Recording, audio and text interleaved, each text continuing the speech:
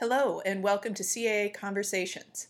We're here today with Jessie Vanderlaan and Melissa Haviland. Jessie Vanderlaan is an instructor of art at Walters State Community College in Morristown, Tennessee, teaching art appreciation in person and online, as well as drawing and printmaking.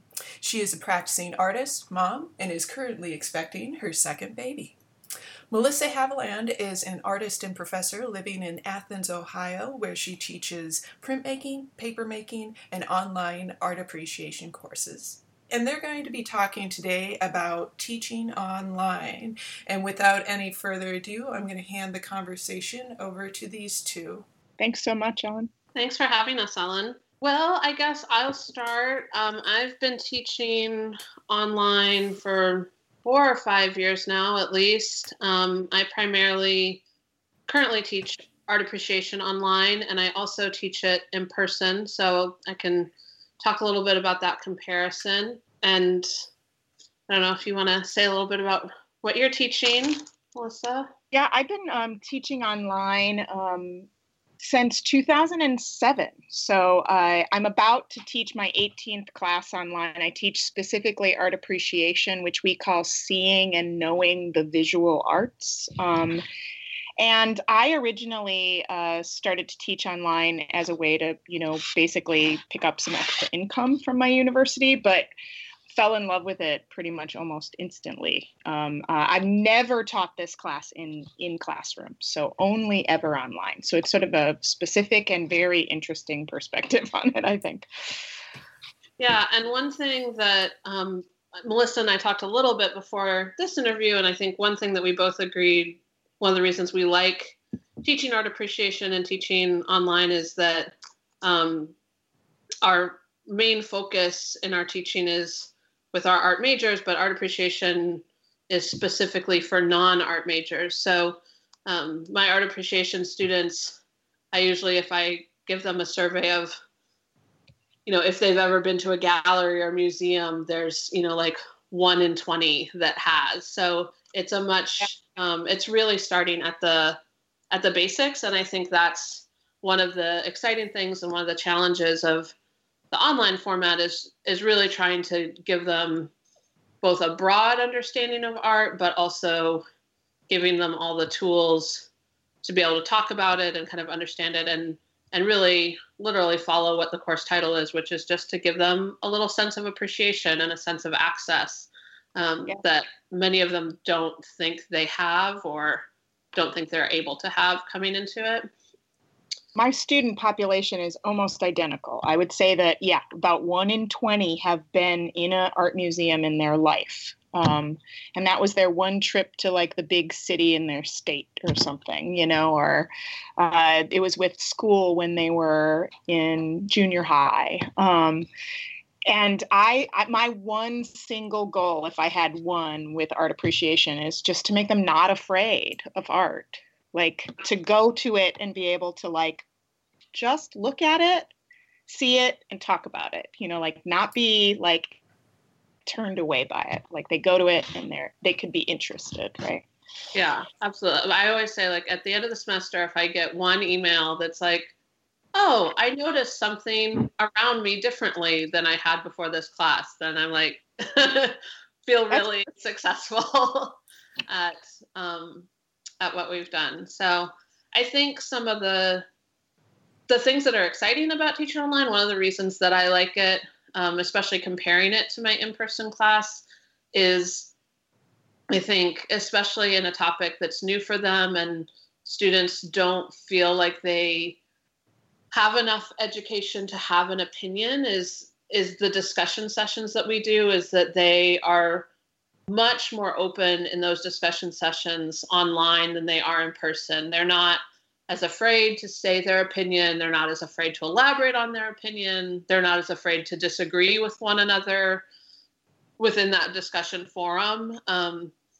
And again, it's really neat to see in those discussions when they're writing about a work of art that we're looking at, to see them respond to one another saying, oh, I didn't notice that when I first looked at that piece. And now I read what you wrote and I can see, that idea too. So I think that and thinking about why we offer this class to a general population, it's really evident that it's just about them kind of opening their eyes and developing some critical thinking and developing some agency to look at something and form a response and learn how to express that, whether it's a work of art or anything.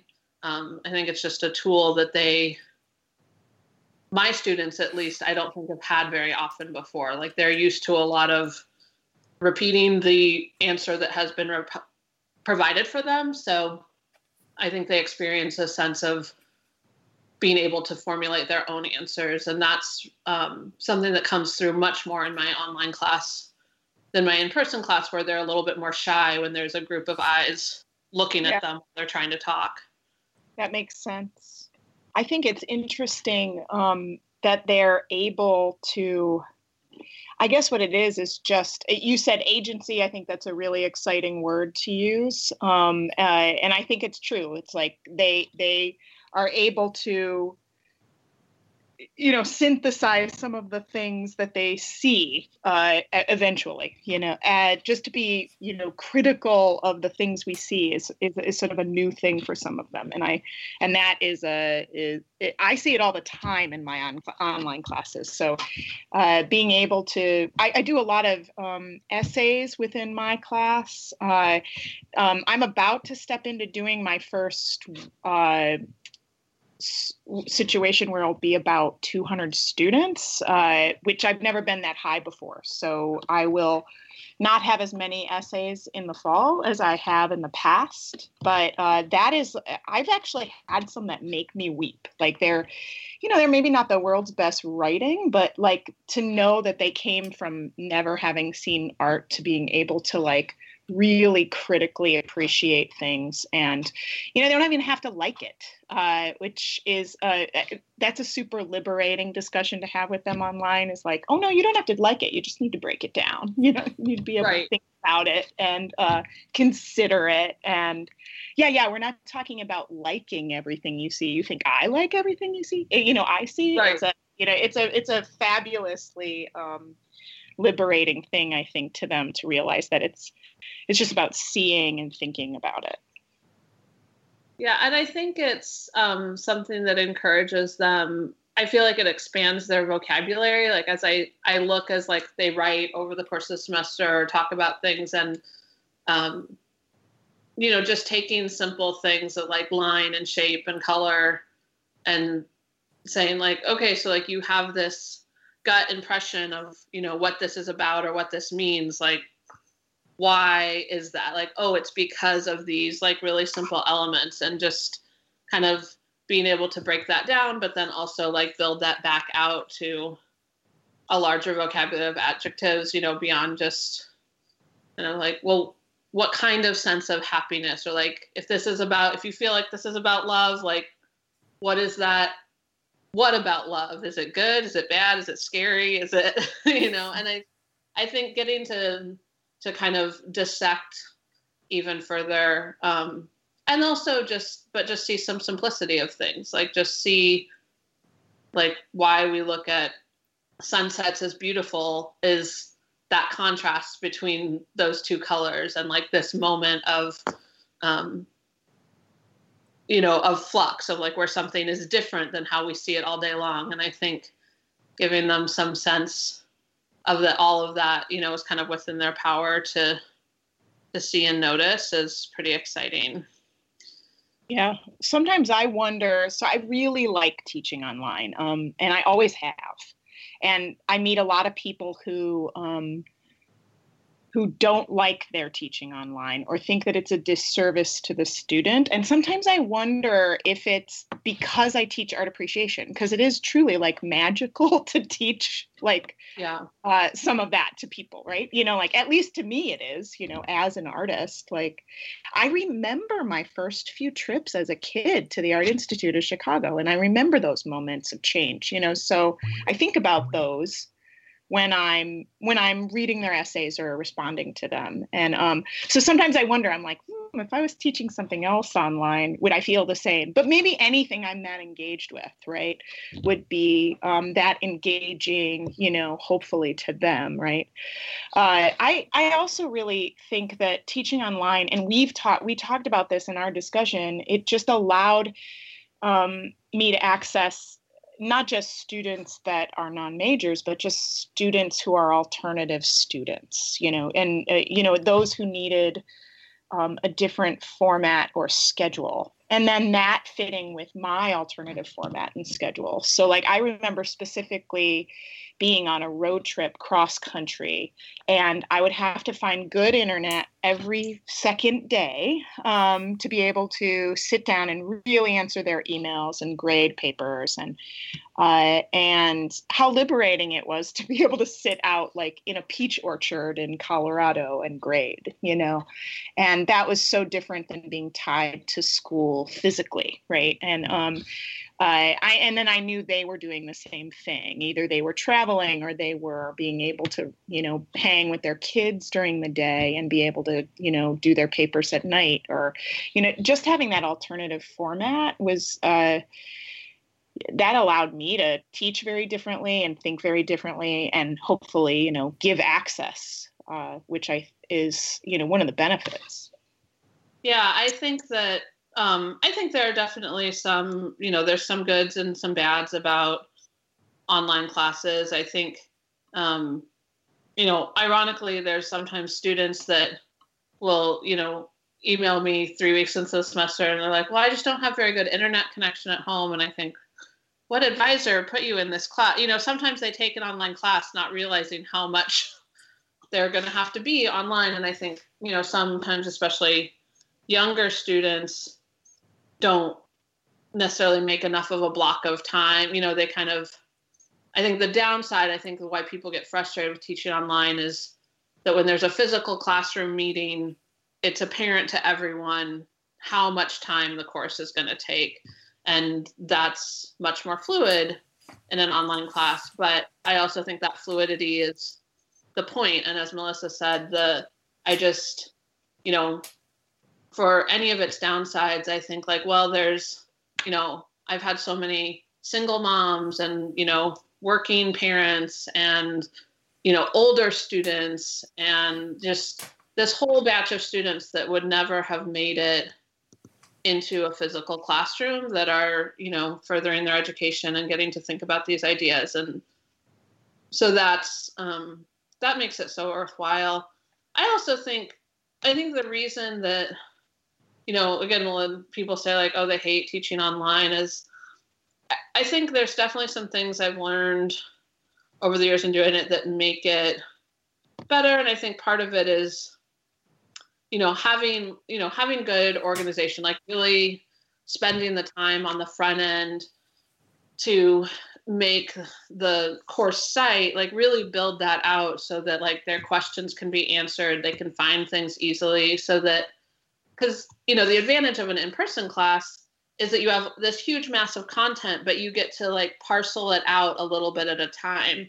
And in an online class, it's kind of showing everything all at once. And I think it can be really overwhelming to students. And I've toyed with both, having start dates of things, so things only kind of come out a little bit at a time. But again, thinking about those students with their alternative schedules, I've steered away from that. I like them to be able to move forward at their whatever pace works for them and not be kind of limited by the pacing of the class. But that just really requires the site to be really, both broad in having all the information they could possibly need, but also consolidated in terms of it being organized and being clear where to find that information.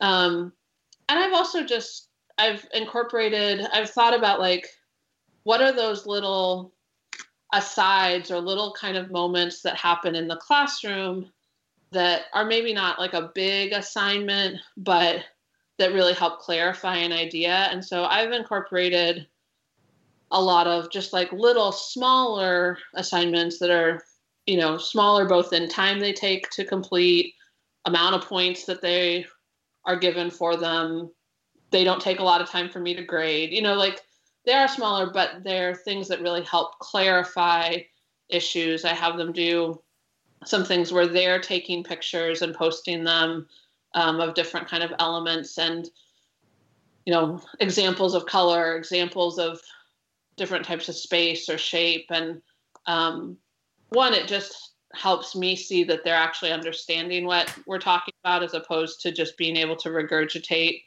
a definition. But it's also a little bit more interactive. It helps, create some of that sense of back and forth that we would have in the classroom that I think is sometimes what educators miss about an online class is they don't feel that sense of back and forth. It feels kind of one-dimensional. Right? Yeah. I've done similar things, and I think that they're key to just keeping everything fresh, so people are really, they're sort of being able to do one thing on the fly at least. But they really have to think about this one aspect of, composition. Yeah, I agree. I think those are really important. One of the things interesting that I just started to observe here at Ohio University is I've been working with a scholars group for women. So in their freshman year, we court them into this program, and it's a grueling process for them to get in. And it's truly 20 of the best freshman women on campus that get in, and they stay in for the 4 years.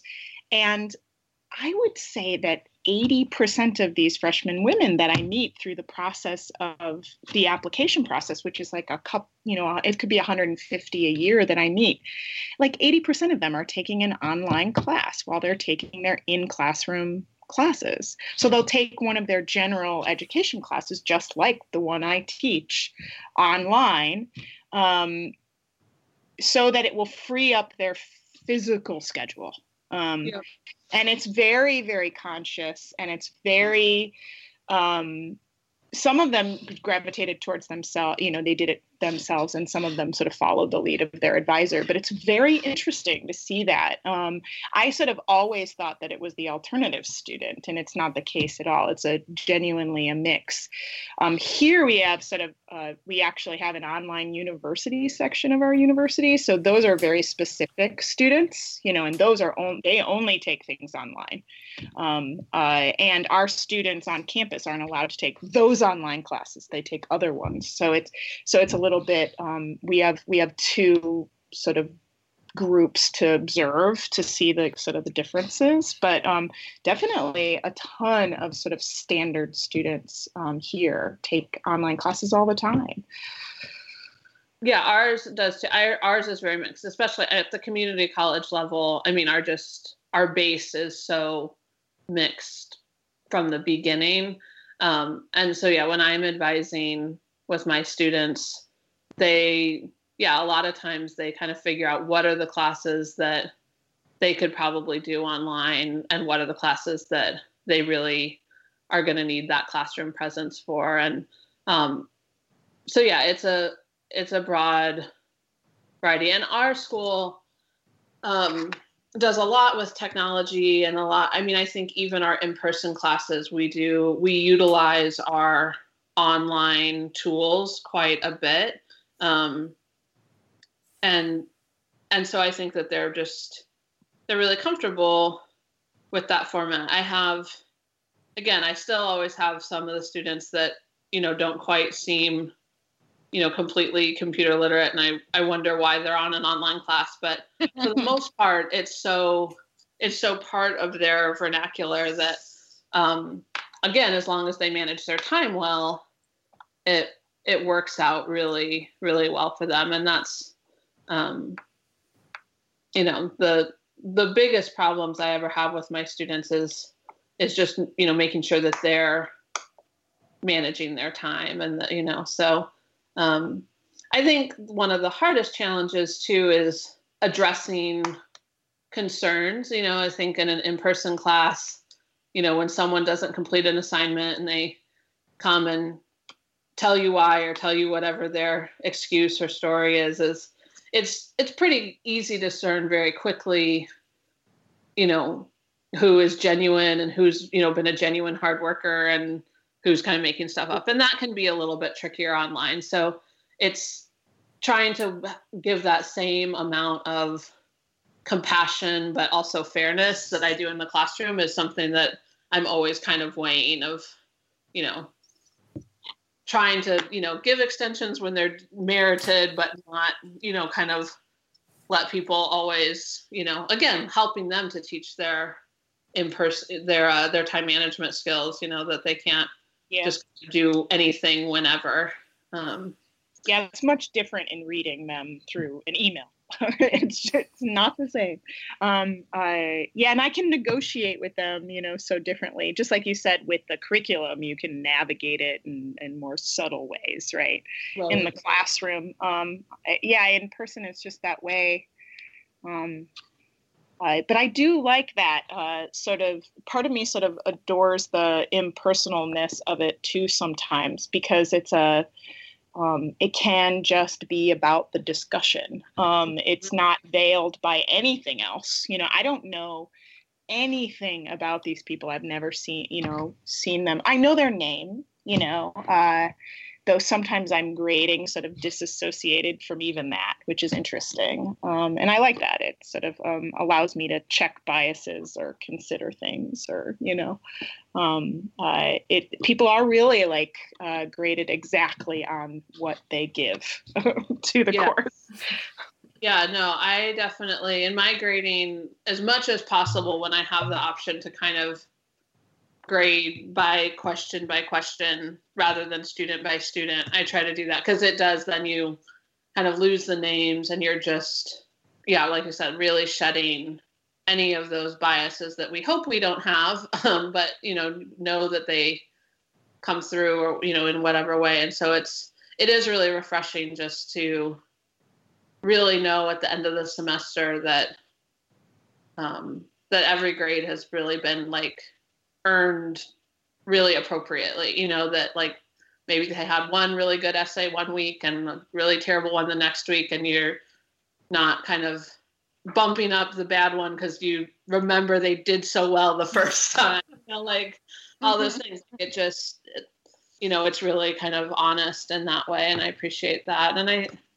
But I do try to do, again, like it's bridging that gap of like, my class is much smaller. I have a typical classroom size class. Like I might teach 2 sections of art appreciation, but they are separate from one another. So I might have 50 online students in a semester, but I have 2 sections of 25 students. And so I do, in the beginning of the semester, I do a few different kind of like introductory activities where I do get a little bit of their background information, but again, and sometimes I'll remember some of those things throughout the semester, but it doesn't get implanted and attached the same way it would in the classroom. But it is helpful as the semester is going on and as things are coming up to be able to kind of go back to that information and kind of recognize who has, you know, what other things on their plate, and also just to cultivate in the beginning of the semester that sense of accountability for the students, for them to be able to say like, oh, like this person is reading a little bit about me and responding to that. And so just that they have a little bit deeper sense of connection, that they know I'm a person too, and not just like an automated machine grading their work. So that you feel like they know that you're there. Yes. I think on average I have had, in my 17 times of teaching it, I think on average is about 50 students if I was to, you know, add it all up and divide. But so fall is definitely going to be an extreme break for me from that too.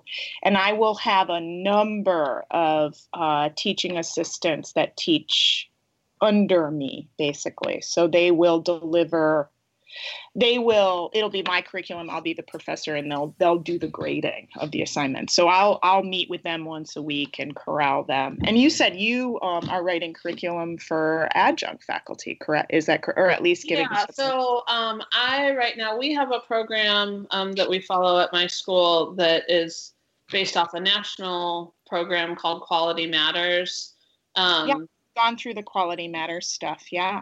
Yeah, and which has been really, for people that are thinking about teaching online or adding it in, I found it really helpful. Like the first course I took was a little bit more tedious, but the second one I took that was really about how to implement.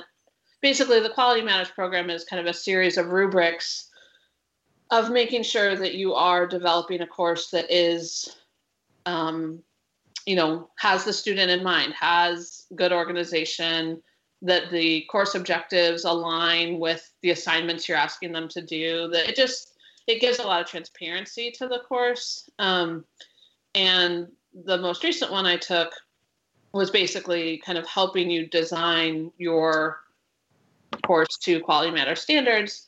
And it was really helpful, and it just it's had some little helpful bits and things that I've incorporated. I agree. So what I'm doing right now is developing the QM course for art appreciation that will then most likely serve as kind of a shell for any of our adjuncts that are teaching art appreciation. So it'll be, certainly they'll still be able to kind of alter content, make discussion sessions that, fit their ideas a little bit better, things like that. But the kind of the organization and the kind of overall sense of how the course should run will be based on this kind of master class that I developed. So that's been nice too, of thinking about not only making it transparent for the students, but making it transparent for another instructor to figure out what's going on. And yeah, and especially adjunct that might be, reasonably new to teaching this course, right? That sounds really exciting. I'm very excited to work with a group of teaching assistants. We used to be in the quarter system at Ohio University, and so we used to teach a lot more. I used to teach a ton. And I used to teach, my students got to teach a lot more too.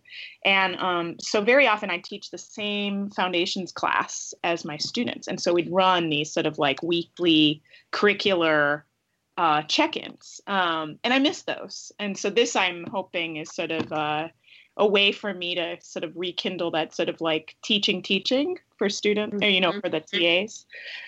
Yeah, I just think, to me, I think that I think as Melissa said earlier, a lot of people you run into are like, oh, I hate teaching online, but they kind of do it because either they're adjuncts and that's like the only work available. So they just like, take any little dribble they can, or it's kind of just a requirement and they kind of view it as the necessary evil or something. And I just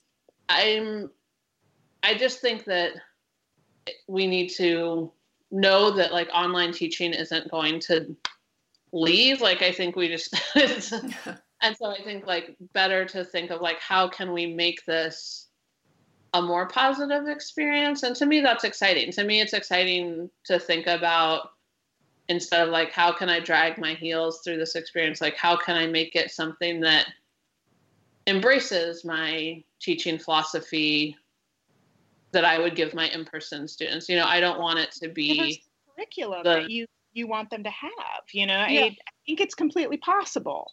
It's different, but you can still they can leave with a similar set of values, if that's for lack of a better word, about art. Yeah, absolutely. That's fantastic. You've covered all kinds of questions I had about teaching online, pros, cons, different strategies for being as effective as possible in the online classroom. Super interesting. Thank you both so much.